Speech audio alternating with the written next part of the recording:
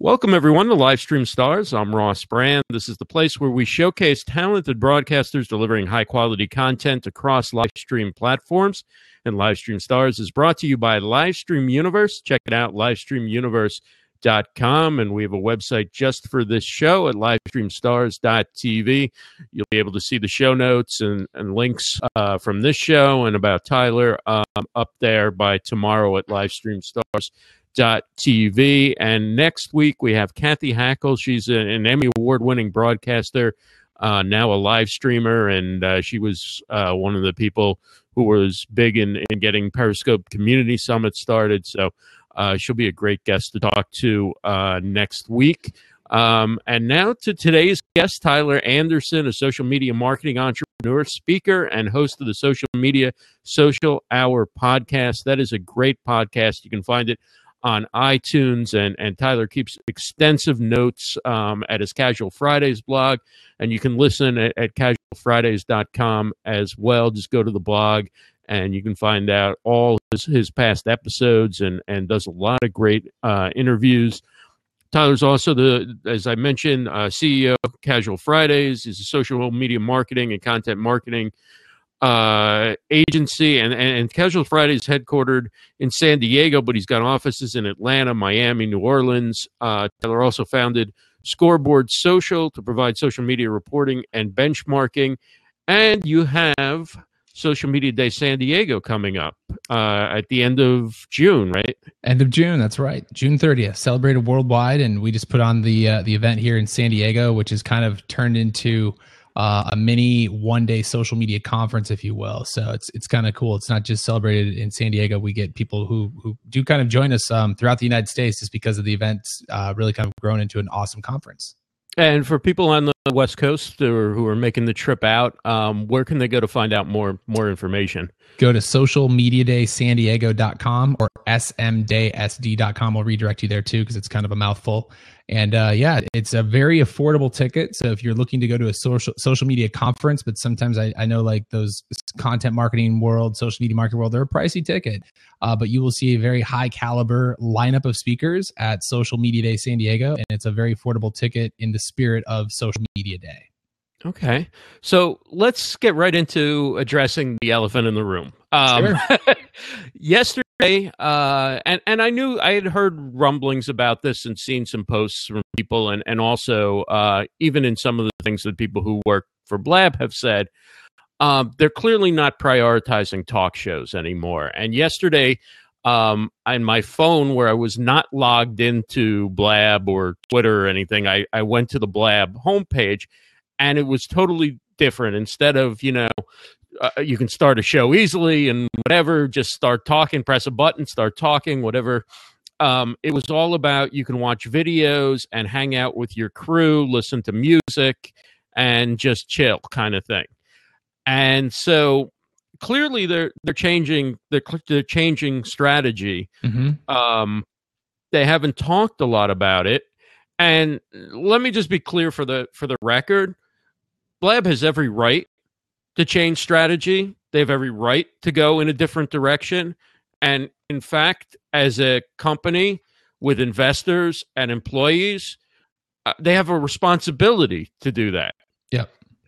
But to me, it's a little surprising, and they have not really given any strong statement or even sort of communication to say what's going to happen for people who are doing talk shows. Are we, should we go find another platform?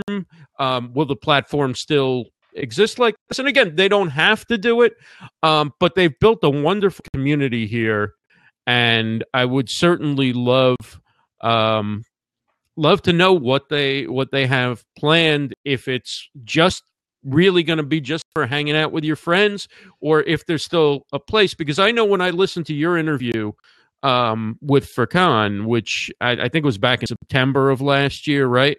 Yep. He talked about the use cases for Blab, and it was all about doing interviews and hosting podcasts. And he talked about how, it was shows from ESPN that kind of inspired him and Yep. that kind of thing. So it was clearly all about hosting shows. And while I haven't heard this directly from anyone at Blab, it seems to be that they're making the case now that that's not what Blab's intended for, or whatever. And that's quite a drastic change after, press a button, start a talk show. And I was just wondering what your thoughts are on Blab in general. You don't have to get into the controversy or anything, but just as a social media marketing person with a keen insight into, live stream platforms, do you think that Blab's making a good decision to pivot towards, maybe a younger crowd that's just going to hang out, or do you think they're giving up on something that's, could be a relatively, I don't want to say revolutionary, but very, very unique platform in this marriage of broadcasting and community? Yeah. So, first of all, I'm a fan of the guys at Blab. Obviously, when the platform kind of came out and there's a lot of buzz about it, I was kind of the one behind the very first ever Blab up in San Francisco when a lot of the top Blab users went out there. And meeting with those guys, I do believe they were kind of really intrigued with the podcasting community and a lot of the people jumping on to Blab. And wasn't it PodClear they made the acquisition on back in the early days too? They acquired PodClear, so they were investing in the podcasting community too.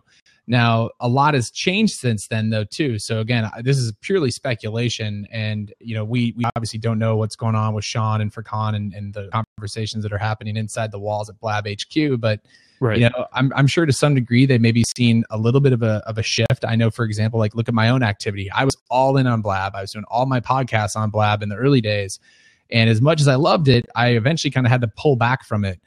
Just for some of it from a logistics standpoint, as an agency head and traveling a lot, it's hard to always schedule your Blab. So I'm sure they maybe had a little, we don't have the data, we don't have the usage, we don't know if they maybe have it, if they've seen like a decline in growth. That certainly could be the case. Maybe they have the analytics, and maybe that right. they're noticing that it's a new trend, so they have to pivot, and that is their right. I will say this too: when I said a lot has happened, even look at last week. I think it was on Friday. I'm sure some of you guys have seen now more and more with Facebook Live, and when Facebook Live has been really kind of taking charge here. Everybody was talking about how you always had to do it from your mobile phone. Well, now with the new the FA conference, so there's some software providers now who have a software built so you can actually broadcast live from your desktop. And we've seen some people now. They've hosted a Blab, but then they turn around and then broadcast that Blab live on Facebook to their audience. And they're actually getting more comments probably and engagement in the Facebook channel, just again, by sheer volume of users on Facebook. So, even myself, even though I love doing Blabs back in the day for my podcast, I'm probably going to look at having one of these software tools and where I can now use a tool like Zoom or even Skype and just launch my podcast when I want to do it, have my podcast interview with my guests, but then also put that out on Facebook Live. So I think it's just, Facebook Live wasn't really even around, or it wasn't rolled out to the masses when Blab was going all in on podcasting. So I'm sure that could be something to it as well. But again, Ross, whatever you and I talk about right now is probably pure speculation. We don't know what's going on in the minds of Furkan and Sean and the investors at Blab. Right.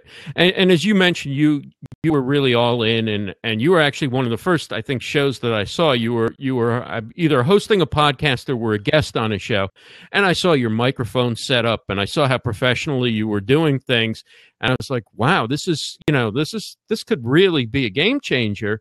And you see how great the community was, and really, like, it took me 2 days, and this is already like my favorite platform. So I love the platform, and I'm rooting for them to succeed. Obviously, I'd like them to succeed most as a more of a broadcast platform with a social component than strictly, another place where friends just meet and chat off the record. But whatever it turns out to be, that's not. What I say isn't going to make a difference. But at some point you decided that it wasn't best for you to host your podcast here. And that has to do with scheduling. It has to do with things other than the platform, from what I understand. Was there anything with the platform that either made it really good for hosting a podcast or hindered you in hosting a podcast? I loved it for hosting a podcast because I'm a radio guy back in the day. That was what I was before I was a social media guy. And I love the interaction. I love being able to see the comments real time, how people can post questions in there that you can incorporate a part of your show. It's no different than a talk format radio back in the day on radio stations where you'd have callers, right? But now people can actually participate without actually having to dial a phone number and be on hold or whatever it was. So Right. I love the platform from that standpoint. And I think too, what was nice is I have a professional setup for podcasting. I have a mixer, so all my audio files would go into there, and then it would go out into a nice WAV file for me that would then be able to be edited. But not everybody's going to invest in that kind of equipment. And what I loved is Blab provided that anybody who had an internet connection, at least the opportunity to have a show.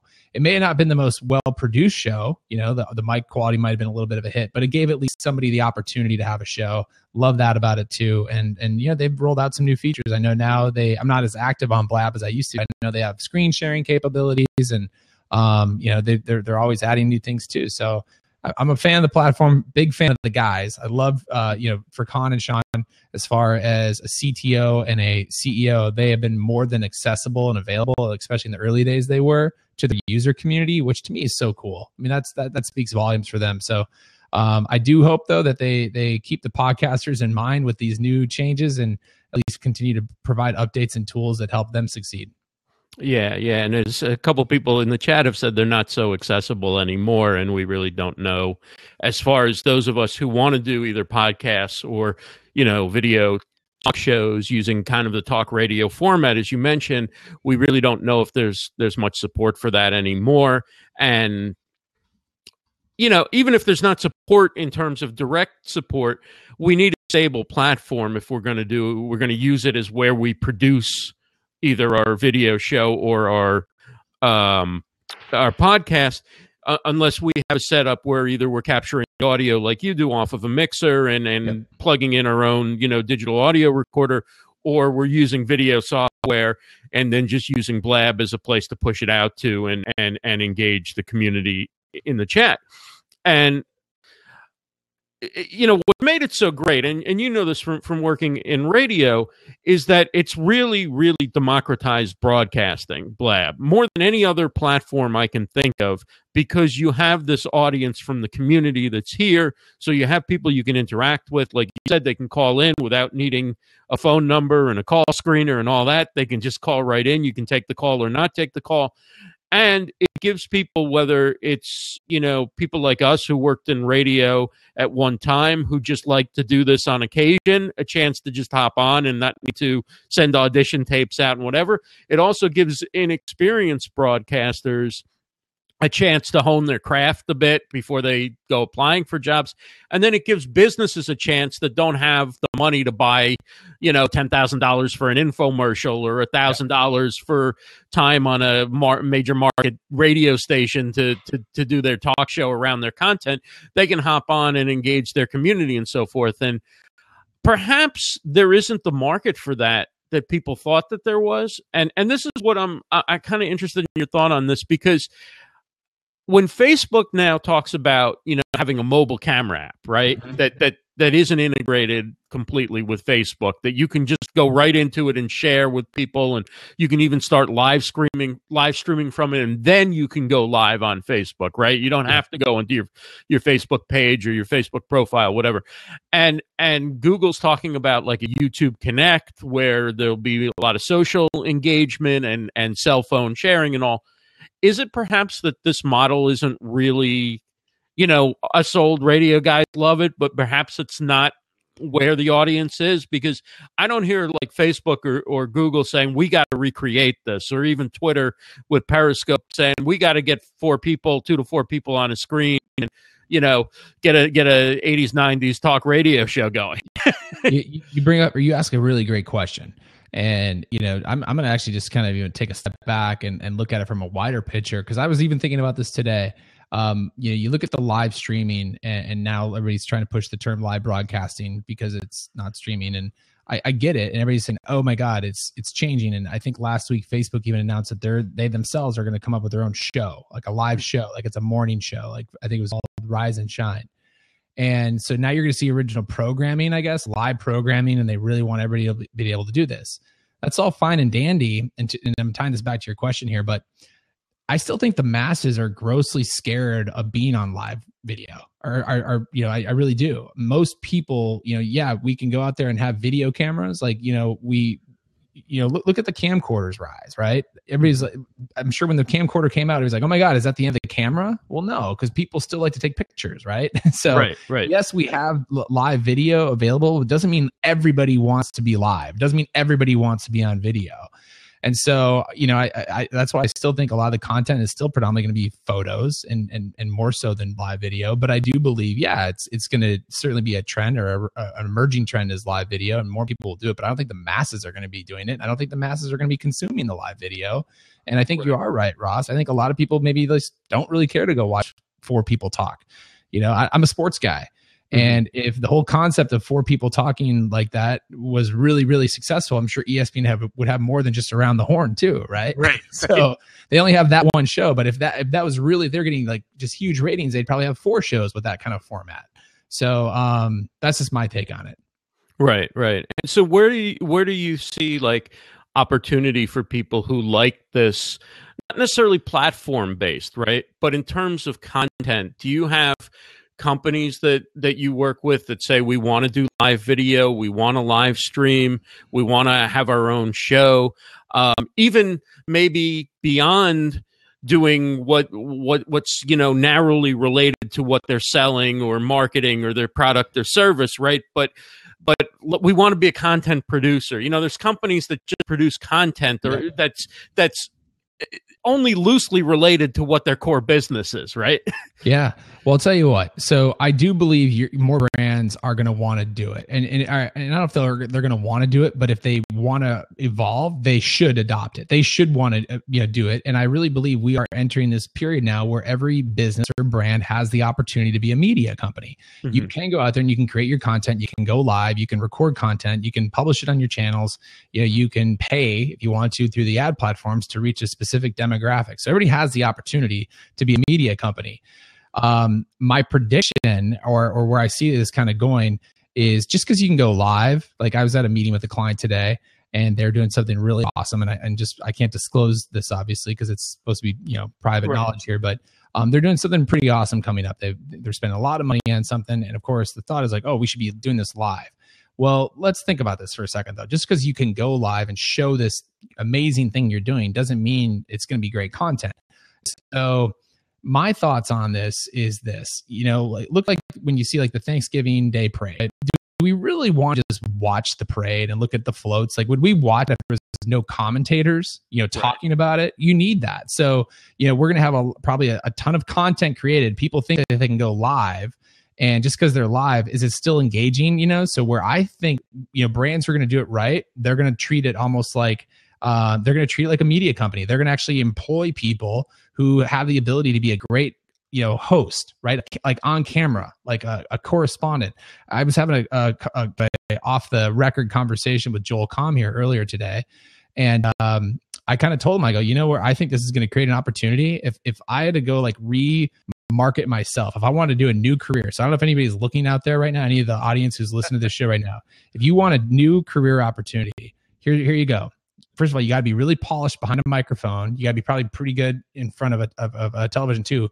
Start marketing yourself as like a freelance reporter or a freelance correspondent where brands can hire you to go and lead that live stream, right? Conduct the interviews with, key associates or employees. Because a lot of these brands and businesses, like right now, they don't maybe have somebody who works for their company who's who can be a good interviewer. They're not going to know like what kind of questions to ask or how to really highlight or showcase a product or a service that you're offering. So and yeah, there's influencer marketing, but like go out there and be that freelance reporter. Like if you worked in the television industry and you work for some small market where we know there's not a lot of money to be made, go move to a big market, use all those amazing skills you have as an expert interviewer, and go start, trying to sell yourself to brands and corporations about, hey, I will conduct interviews for your live stream feeds or these shows. I think there's a huge opportunity for that. Right. So for broadcasters then, or aspiring broadcasters, the thing to use these platforms are to step up your game a little bit, to polish your presentation, to gain the skills where it's not only going to be enough for, smaller brands to say, go out with a cell phone camera and stand there and say something, and that's fine because we'll have covered it. But we want to have, professional reporting from such and such conference, or, we want to be able to not just on air people, but probably people who can produce quality video. As you said, and I think it's a great point, it doesn't have to be live, but the concept of how you still kind of capture and record a live event, and then even if you splice it up with commentary and things like that, just like the way, NBC packages the Olympics.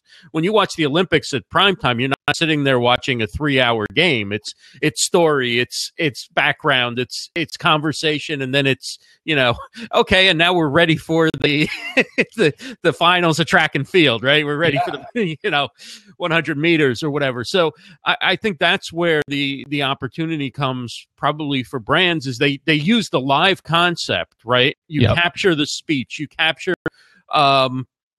interviews from the convention, but then you package it together in a way that puts your best foot forward and gets people the information in bite-sized chunks, rather than expecting people to sit there at their desk while they're at work and watch 9 hours of speeches. Yeah, exactly. I mean, to give a little light on this, I mean, so the client that I was talking with, I mean, I can disclose a little of the information, I guess. They're talking about a ribbon cutting ceremony. Well, no one's really going to care to watch a ribbon cutting ceremony live, right?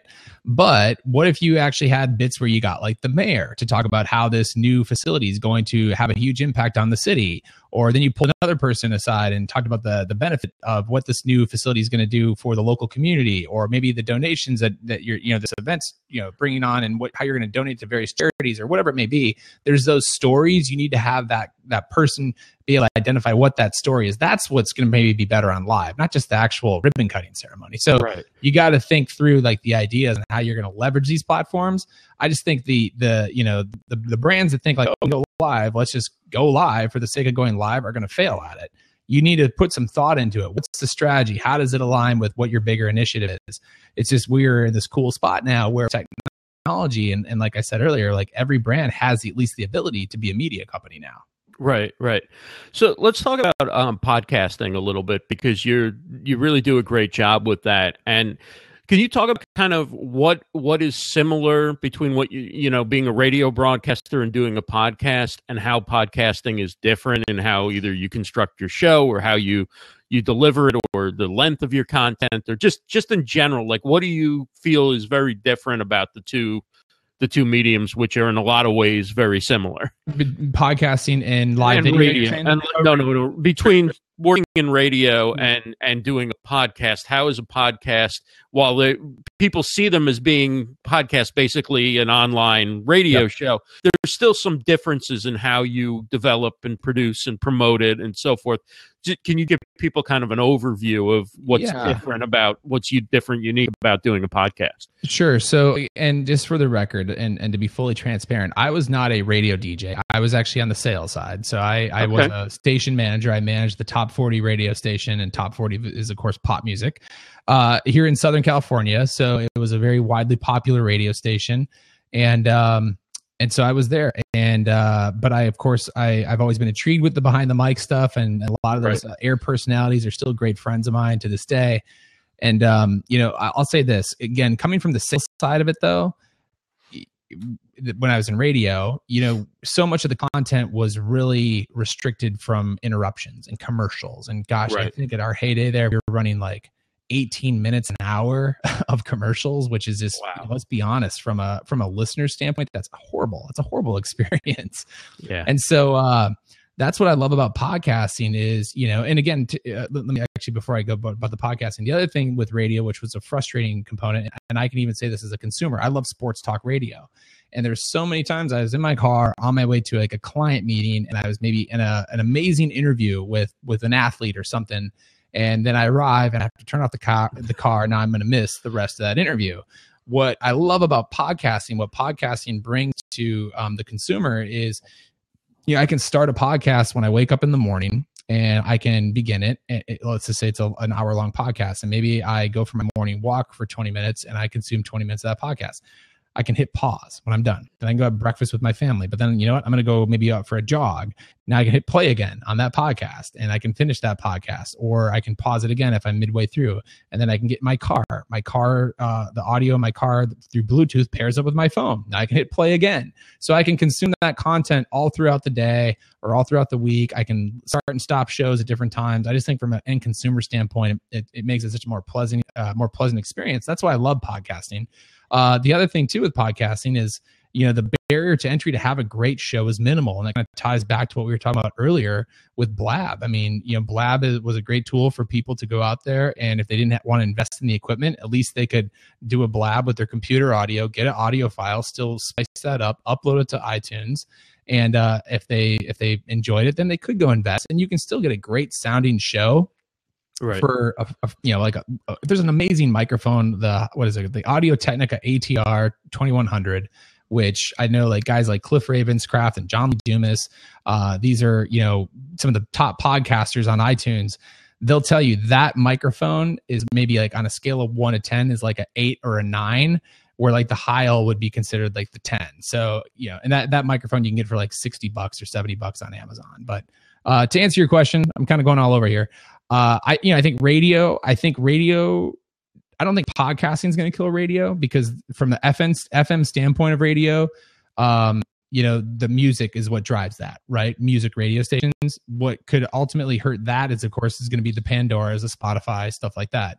But from an AM talk radio standpoint, I mean, who would want to listen to AM talk when you can go listen to amazing quality podcasts on all these topics that could interest you? I mean, if you're interested in football or gardening, there's probably podcasts on those, right? Right. What are some of your favorite podcasts besides your own? So, all right. I have to give credit where credit is due. So even though I have a social media podcast, what really got me into podcasting was Mike Stelzner's podcast, Social Media Marketing. And I discovered that back in 2013. But other podcasts I listen to, I'm really big into personal development as well. As a CEO of a company, I'm always like, how can I better myself? And so I love the Ziglar podcast still too. I know, the earlier days, it's that podcast started, I want to say in 2006, and it's really advanced a lot. But to me, there's just great knowledge there to be learned. I also am a fan of, if you want to learn more about social ads or Facebook ads, Rick Mulready's podcast, The Art of Paid Traffic. During the football season, I'll listen to the ESPN Fantasy Focus podcast. So to me, that's interesting. I don't listen to ESPN radio, and as I've gotten more and more busier, I don't really watch television like ESPN or SportsCenter that much, but I'll consume that podcast on iTunes. So those are just some of the ones, but I probably have, if I looked at my phone right now, I probably have like 10 or so that are pretty much in that rotation. Another one I love, I want to give credit, is Build a Better Agency, Drew McKellen. And here's a per example. I run a social ad agency, and that's what's so cool. I could not go on the AM radio station dial and find a talk show about building an agency. I just couldn't do it. But I can go find a podcast that specifically speaks to me all about that. And when you say social ad agency, is that your focus is paid? So Casual Fridays, we're a social media and content marketing agency, but a lion's share of what we do is social media marketing. We predominantly work with the hospitality industry. So, a lot of it is paid with like paid platforms, but we do a lot of management and community management. In fact, the podcast I recorded earlier today is all about social customer care. And that's a huge component of what we offer or provide for our clients, is the customer service component for social media, particularly with hotels and resorts. A lot of people now, as we've kind of evolved, they don't, even when they're staying in the hotel rooms, they do not want to hit 0 on their phone, or they do not want to have to go down to the front desk. They'd rather just go on Facebook Messenger or Twitter and tweet the hotel their questions or problems. Wow. You could probably do a podcast just on the hospitality industry and as well. I thought about it. If you ever wanted to do another one, there's a wonderful topic that people probably tune in to get all sorts of tips about, where to stay, how to book, how to handle issues. And you know what's so funny? So I just don't have the bandwidth for it, but I've always thought it'd be really entertaining, not even from a marketing standpoint, but I thought it'd be really entertaining to come up with a podcast called like Heads in Beds or something like that. And it, because you just know there's crazy stories from things happening in these hotels. Have so people who work in the hotel business like go online and submit the craziest stuff that happened that week, and just, basically almost treat it like a TMZ of what's happening in hotels and all the fun stuff. People love that. I think that'd be a really entertaining podcast. A great question here from Event Collab. What is the best social listening tool out there? I don't want to say best as in like there's the end all be all. I mean, the reality is somebody's been doing this now for over 7 years running the agency level. We've probably used like 9 different enterprise tools. And even to this day, we're still using, even presently, we use like 6, at one point. We don't have one tool that does it all. Like there's just certain things, but I'd say the one that is really good, the one that we're using right now, because it also, in addition to pulling in like various handles and platforms, it also allows you the ability to kind of write some custom code on top of that, is a Salesforce product called Desk. And that is what we use. And I'll give you an example why we like it. In addition to just monitoring keywords or your social handles, it turns every single like mention or message into a actual case. So then you're resolving cases now for the mentions or customer service issues might be happening. And then even what I also like too is, and this is again if you're at a higher level where you're managing a number of accounts, like we're managing probably 500 various accounts at the agency level. So what I also like too is for Facebook check-ins or reviews, you can actually tap into the Facebook API, write your own code, and have that pulled into Desk. So Desk gives you some kind of ability to do some custom coding on top of it. Now, we think of social media as being this sort of borderless, you can reach anybody. It doesn't matter where you're located and all that kind of thing. But as somebody who's running a business with different locations, are there different things you have to think about in how people in the Atlanta market maybe approach social media and what their needs are versus the San Diego market versus other markets where you're doing business? Well, I mean, absolutely. I mean, the thing too, when you run an agency like that and just even being mindful to like what's happening in the local market, because like when you're creating a content calendar and you're, in San Diego, like there could be like the wildfires, right? Let's be honest, like when like a national tragedy is going on, the whole world's tuned into it. But when like a regional events happening, like, okay, that's something we need to be really attuned and aware to. And, obviously we maybe need to pause, like what we need to monitor how we're responding to people in San Diego very differently than on a national level. So, I mean, definitely there's just things that you have to be kind of aware of. Right. Now you had, when I did that article that I did at the just at the beginning of the year about predictions for live streaming and digital broadcasting, you mentioned that you saw the growth of podcasting coming this year. In fact, I think you used the term explosive growth. Yep. How are we doing so far, and do you still see podcasting heading in that direction? I do. So I'm paraphrasing like the statistics, but actually to give credit where credit is due, last week on Mike Stelzner's podcast, Social Media Marketing, he had, I can't remember his name, but he's the head, Tom Webster. And Tom is he's either the founder or he's a managing partner at Edison Research. And Edison Research is obviously they're a research company, but they even did a lot of the research for Jay Baer's recent book, Hug Your Haters, on the social customer care. But this is what these guys do. And they've been doing this since like, I think the late 90s or at least the early 2000s. And they have a lot of data, and they've been tracking the trends and the popularity of podcasting for at least, I think since 2006 is what I recalled from this podcast interview that they had. But they definitely see podcasting to continue to be on a growth trajectory and exploding. And I think it's going to continue to do so just because, again, these things, as Google Play just launched now podcasts are supported in the Google Play Music Network. So now the Android user actually will have a native app to listen to podcasts, where before they had to rely on a tool like Stitcher, which to me, it makes it, I'm not a Droid user, so I don't know this 100%, but I'm pretty confident now if it's in that platform, then it requires no downloading. So I don't have to go download a tool to listen to podcasts. I can just do it right from my Droid. So I would imagine that that's going to help with the popularity. And I just think people are going to slowly get more and more familiar with shows. I know, for instance, I have a lot of clients, and when they find out that I have a podcast, they never even thought to listen to podcasts. But then they go listen to it, and then they discover the audio quality is just as good as the FM radio stations that they're listening to. There's no commercials. It's highly targeted based on interest. As more and more people start getting used to that, and again, as the technology starts to adapt more, with like cars and all that, we're going to see more and more people, use podcasting. So I think we're on the right path still. Rachel Moore joins us, really Hey. social. Hey, Rachel, how are you?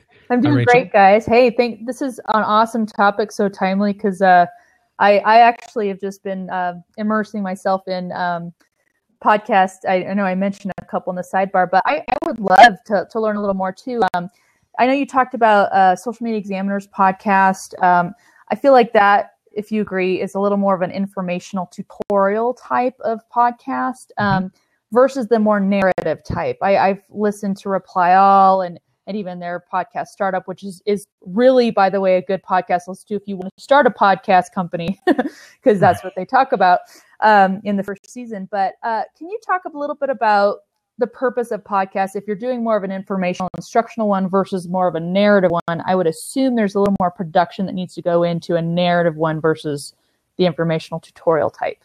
Yeah, well, so I mean, obviously, the first thing if you're going to do a podcast is, who's the audience? Like, what's it for? Mm-hmm. I mean, if people are doing a podcast for for pleasure, for a hobby, obviously that's different. Like for mine, it's for business. Like I use that to fuel content for our website, which I'm sure is what Social Media Examiner does too. But when it comes to preparation for your podcast, and if you're going to do more of like a narrative, I would imagine that definitely is going to take a lot more preparation.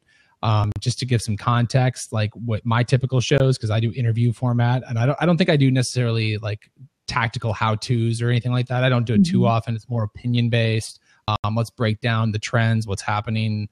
Let's maybe provide some top level actionable tactics or tips, but not necessarily go into the minutia of it all. I'd say an average prep for me is about 30 to 45 minutes, but I do know some people who can take like an hour to 2 hours prepping for a podcast. Personally, I don't know. I'm trying to think of any of the podcasts I listen to are more of the narrative format. Some of the personal dev stuff is, and I'm sure they probably put in well over an hour. I feel like on the Ziegler show, for example, not all of them are narratives, but some of them are. And I feel like Tom, is that his name? Tom Miller? I'm not sure who the host of that one is, but I feel like I've heard him mention that he goes well over to an hour into preparation for his shows. Okay. Are you starting a podcast? I'm delving, yes. Okay. I've been wanting to. I'm actually trying to collaborate a little bit with a couple people too, so it's not just me. I definitely trust more brains in the room, but just the best practice. I do think the podcast with multiple people, that's why I like the interview format. And if you're not going to do an interview format, then at least get like a co-host or 2 or 3 co-hosts, because I think the podcasts that I feel like I listen to and that I like, and the ones that do well a lot of times, are the ones that have a conversation. I think it goes back to the human nature. I'm not a psychologist, but I think if I were to go buy a book on psychology, there's probably something about, we love to just eavesdrop on people. We love to listen into other people's conversations. And I think those are the podcasts that are more intriguing to people when they can actually hear a conversation between a few people. I agree. I actually do have a smidgen of radio, TV broadcasting, and I did do work part-time in radio. So. I really thought so from watching your stream. My certificate is so old; it's just not even worth mentioning anymore. But yeah, I did do a solo broadcast, and there's a world of difference there. I mean, you can have all the personality in the world, but if you've got 2 people or more on a microphone, it's so much more engaging. And so I totally agree with that. And one other question, and then I'll let someone else in too. But what would you recommend if someone is starting podcasting? What is a good, I mean, iTunes is probably their first place to go, correct? And just any tools to kind of get started with that. And I have Adobe Creative Suite, so Premiere, which I could do audio editing and stuff, but just some basic tools like that, and probably good microphone and stuff, right? Yeah. So I would recommend, if you haven't done so, have you looked into like a course or no? Not that you have to do the paid courses, but if it's in your budget, there's some great paid courses. But if you also want a free course on it all, are you familiar with Pat Flynn? And Pat Flynn has an amazing blog. I'm actually going to see him this Saturday at Joel Combs Shenanigans. Oh, in Denver? Are you out of Denver? I'm in Denver. Okay, cool. So yeah, Pat has actually a free course all about how to start and launch a podcast. So if you go on his website and just search for it, I'm sure you'll find it. And truthfully, that is what I watched when I started my podcast years ago. Awesome. And it gives you everything you need to know, and he'll give you like the options for the high level equipment, but he'll also give you the options for the basic level equipment on there too. That's a great resource. And my other advice is, just make sure if you launch it, stick with it. So many people never get past. I'm stealing from Cliff Ravenscraft here. So many people never get past episode number 7. And that's kind of the, I'll even say this, truthfully, like my podcast, like I just stuck with it. And I'd say it was like around the year and a half mark where that's when it started to pick up steam. That's when it started to pick up traction and gain traction.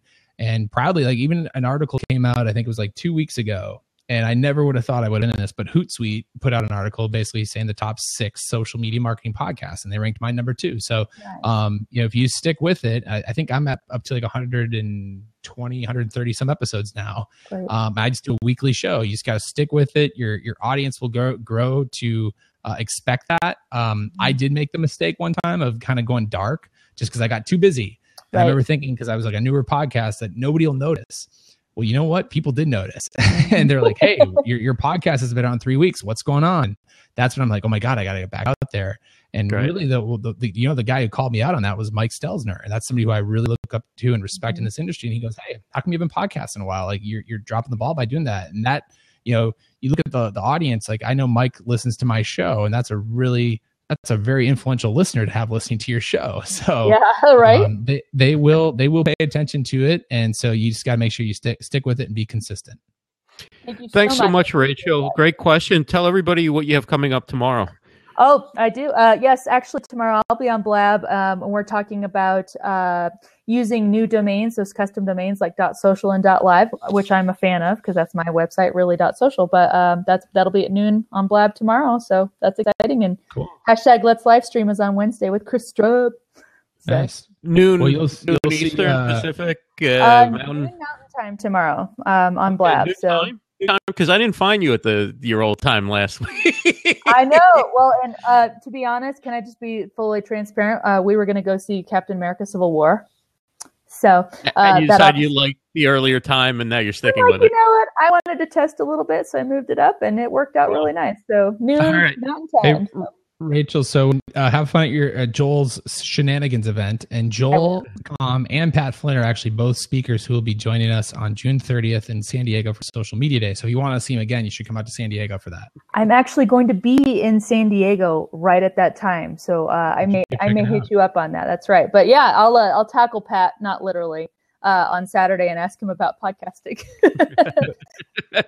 Sounds good. Guys. Have a great night. You too. Anyone else want to hop in? Tyler Anderson is here till the top of the hour. Social Media Social Hour is the podcast, as Tyler mentioned, the number 2 chosen social media marketing podcast by Hootsuite. That's right. That's a great honor. Who else was on that list? And what was it like seeing that come up? Honestly, I didn't expect it. I mean, I've made a few of those lists before, but usually I'm like on the bottom of it. And truthfully, like I'm just in good company. I'm just thrilled to be there. But they're all guys I look up to and respect. Obviously, Gary Vaynerchuk's show is on there as number 1. Mike Stelzner's show is on there. Jay Baer's show was on there, as well as mine. And then, gosh, there was 2 others, and I can't think off the top of my head right now who they were. One was actually not normal. It was a normal radio show that also is converted to a podcast, and it's not really designated to be a social media podcast, but the author of the article just felt there's great social media lessons to be learned from it. So great.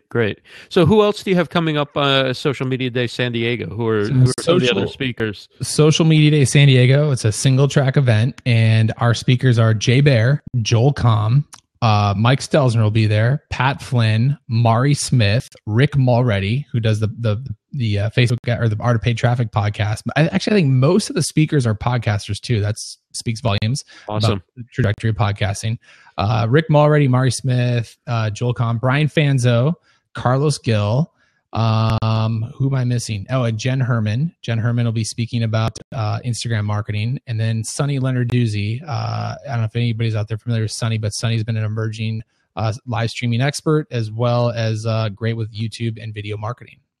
Oh, that's awesome. That's quite a lineup you put together there. That's really good. Like I said, it's an amazing lineup at a fraction of what it costs to go see him. Again, out of the spirit of Social Media Day, we keep our prices at really the bare minimum. Just again, we try to make this as a community event. So right now, advanced ticket purchases are only $129. So I mean, that's a screaming deal to go see that kind of level of a caliber of speakers. And the venue's world class too. It's actually here in San Diego, and it's at the world class Marriott Marquis. San Diego Marina Hotel. It's beautiful. Awesome. Rachel asked another question earlier in the chat box that I thought maybe she would ask you on the air, but she said, what do you consider the ideal length for a podcast? So to me, it kind of goes as long as you need to get your message across. And so there's two parts to this question. I think that's just, if you can't get your content done in a short period of time, you need it to be an hour, then great, make it be an hour, right? Personally, I like podcasts to be around the half-hour mark. So if you can keep them between 20 and 30 minutes, in my opinion, that's ideal. The average commute, is somewhere between 20 and 30 minutes, so people can listen to a show. I do have some podcasts that I do listen to that are over an hour, and truthfully, it gets kind of hard because I just find myself sometimes kind of stacking when I'm going to listen to those, because I know I might only have 30, 40 minutes, and I want to complete a show. And if a podcast is an hour, I might not want to start it because I know I can't finish it. So then I'll actually listen to one of the other podcasts first. So yeah, my personal opinion is I try to keep around 20 to 30 minutes. How far in advance do you book your guests? And do you do it week by week, or do you batch and take a day and do a bunch of them? Depends. I try to do both. I mean, if you can truly batch, I think it helps because let's be honest, we all get busy with life, and right. To have a few in the can is certainly a good thing. When I did take my little hiatus, it's because I ran out of podcast guests and I was so busy I didn't have time to conduct some interviews. But I also have shifted that a little bit too. So what I do is I try to make Mondays my day to record podcasts or be a guest on podcasts like I am today. So today I only recorded one because I had a really busy day, but there's been some days where I'll record 2 or even 3 episodes on a Monday. And then as far as when I book guests out, it really just depends on them, when it's convenient for them. Mm-hmm. So I'm consistently always, as I meet people I think would be a great guest on the show, I'll send them a link. I use a tool called Calendly. And it's a scheduling tool, and then they can pick whenever they want to do it. I do believe I have it set up though, where they can't go and book it 3 months out. I try to get them at least in the next 60 days to come on the show. And how much prep do you do in terms of, do you do any kind of pre-interview? Do you ask the guest if there's anything that's off limits? Do you just kind of flow with the interview and respond to what they say? How do you, I think a lot of people probably want to know how you kind of think about your approach to it. Totally. Well, I like my podcast interviews to be very kind of conversational. And so I've had a lot of times, even my guest today, which was a great episode today, but prior to, they sent an email saying, hey, do you have a list of questions you're going to send over ahead of time?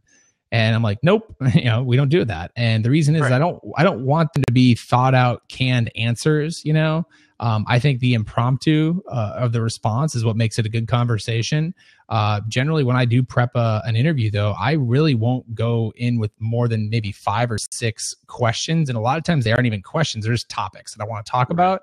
And one of the best skills I've learned from podcasting is to become a better listener.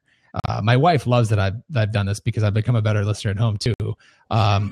Because I kind of detected this on my earlier podcast. You can go back and listen to the first 10 episodes. They were terrible personally. I thought they were awful, but some people still liked them. Obviously saw value in the show and continue to listen. But I was so focused on my list of questions that I had that I just blew over an amazing follow-up question opportunity based on the response of my guest.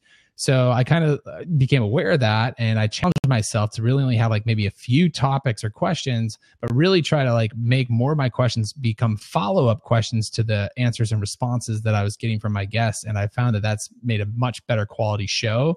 And it also just obviously makes my job easier because I don't have to prep as much. So yeah, it's a great tip. What are some other things that you would tell somebody starting out to avoid doing, because sometimes it's easier to raise your level just by stop doing a few things that may hinder as you listen to podcasts, and especially newer ones or whatever. What are some of the things you notice that, boy, if they just stopped doing that, their podcast would be 15%, 20% better?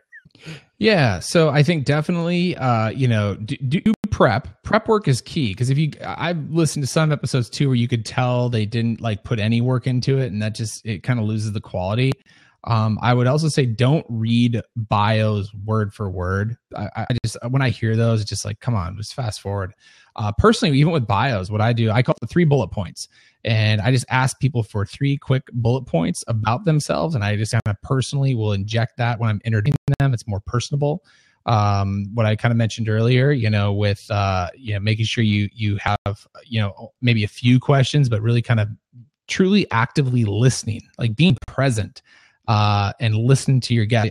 I've actually watched some Blabs sometimes, and you can just tell when people are interviewing them that they're already, they're multitasking, they're checking their boards over here, they're looking at the comments, and you're missing great opportunities to really extend that conversation. So really making sure that you're present with your guest. When you did your podcast here on Blab, right? Did you find that the chat was distracting? Did you take call-ins, or did you just do it as though it was an audio broadcast and, kind of ignore the chat and not take call-ins? How did you set it up so that, somebody wouldn't necessarily notice a big difference if they were just listening to audio?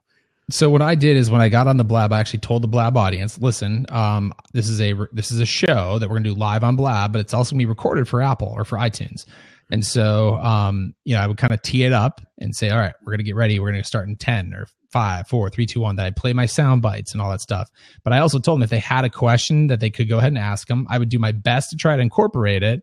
But again, I wasn't going to guarantee anything. But then after we were done recording the podcast, because again, I try to keep my podcast around 20 to 30 minutes. Then when we were done, I would actually then open it up so people could kind of jump on in. So that was the benefit then for people to join on the live show. And it was good, but I did find it distracting, definitely. I mean, as much as I was trying to tell you guys like to focus and be present with your guest, it was hard on Blab when you saw, the stream of comments coming in. And then what I wound up doing is I actually wound up having one of my associates at Casual Fridays start to join the Blabs, and her responsibility was really to pay attention just to the comments and respond. And then if there was ever anything that was really good that I should try to incorporate into the show, at our organization, we use a tool called Slack. She would literally Slack me those questions, and I'd incorporate them in the show.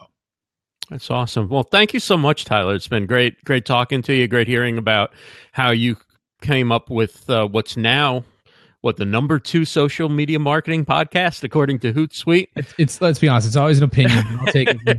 That's a good source, though, at least. Right. No, it's a very credible source. Tyler's the CEO of Casual Fridays, casualfridays.com. You can see all his podcast notes and you can listen to the podcast there. It's also available for subscription on iTunes. And where else can people find out about the podcast? Yeah, just go search. If you search social media marketing or even social media on iTunes, the podcast should come up. But if you go to casualfridays.com, that's pretty much all of our content that we create is stuff that's repurposed from the podcast. If you want to connect with me personally, you can just go to tylerjanderson.com. That is my handle on pretty much every social platform except for Snapchat. I am active on Snapchat. If you want to see behind the scenes footage of what agency life is like, then go follow me on Snapchat, because I'm pretty frequently posting on Snapchat all the everything that I'm pretty much doing on a day-to-day basis, running the agency and stuff. And then just lastly, if I can give one plug. So we also, in addition to being the agency, we build software that helps solve our problems. And I know somebody else was asking about, the tool that we use for managing mentions and all that. We use Desk for that. But we also built a tool, and we just literally rolled it out to the public for available, and it's called TAC, T-A-C-K. The website is found on TAC, and what TAC helps you do is basically get beautiful photography and videos, user-generated photography and videos, I should mention, from your guests, or I shouldn't say guests, anybody who's using your location tags on Instagram or hashtags, and it gives you legal permission to repurpose them. So if you want to build a library database of awesome photography by your customers of your business, TAC is a tool for that. And that's something that we use internally, and now we're opening up the gates so everybody else can use it. Wow, that's great. So you can use those for commercial use. You can use them any way you want, huh? Yep. Yeah, so how we use it for the hotels, because a lot of people don't realize this.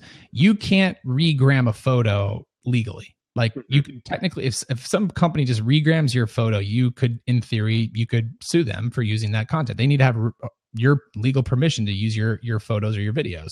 And so obviously, if you're working with like world-class hotels, you want to make sure you're doing things by the book. Right. And so to streamline that process, that's why we built this tool, TAC. So if you're a hotel guest and you're staying at one of our properties and you post this amazing Instagram photo, we can proactively engage with you, but then we can also ask for legal permission. And if you reply through a hashtag, that photo automatically gets downloaded into a database. through the platform TAC. And then you can, of course, download that and repurpose it on Facebook, Instagram, websites, emails, whatever you want to use that photo for. Cool. And it's TJA Snaps, right? TJA Snaps is my for Snapchat the Snapchat handle. at Tyler J. Anderson on pretty much every other platform. All right. Thanks a lot, Tyler. Next week on Monday, we have Kathy Hackle. She's an Emmy Award-winning broadcaster turned live streamer. So look forward to talking to her next week, Monday at 7 p.m. Eastern. And also tomorrow night, Marty McPadden and Stephen Haywood at the Tech Buzz. Stephen and Marty will be hosting Broadcast Now at 6 p.m. So if you want to step up your game with live video, I definitely recommend tuning into those guys. So have a great night, everyone.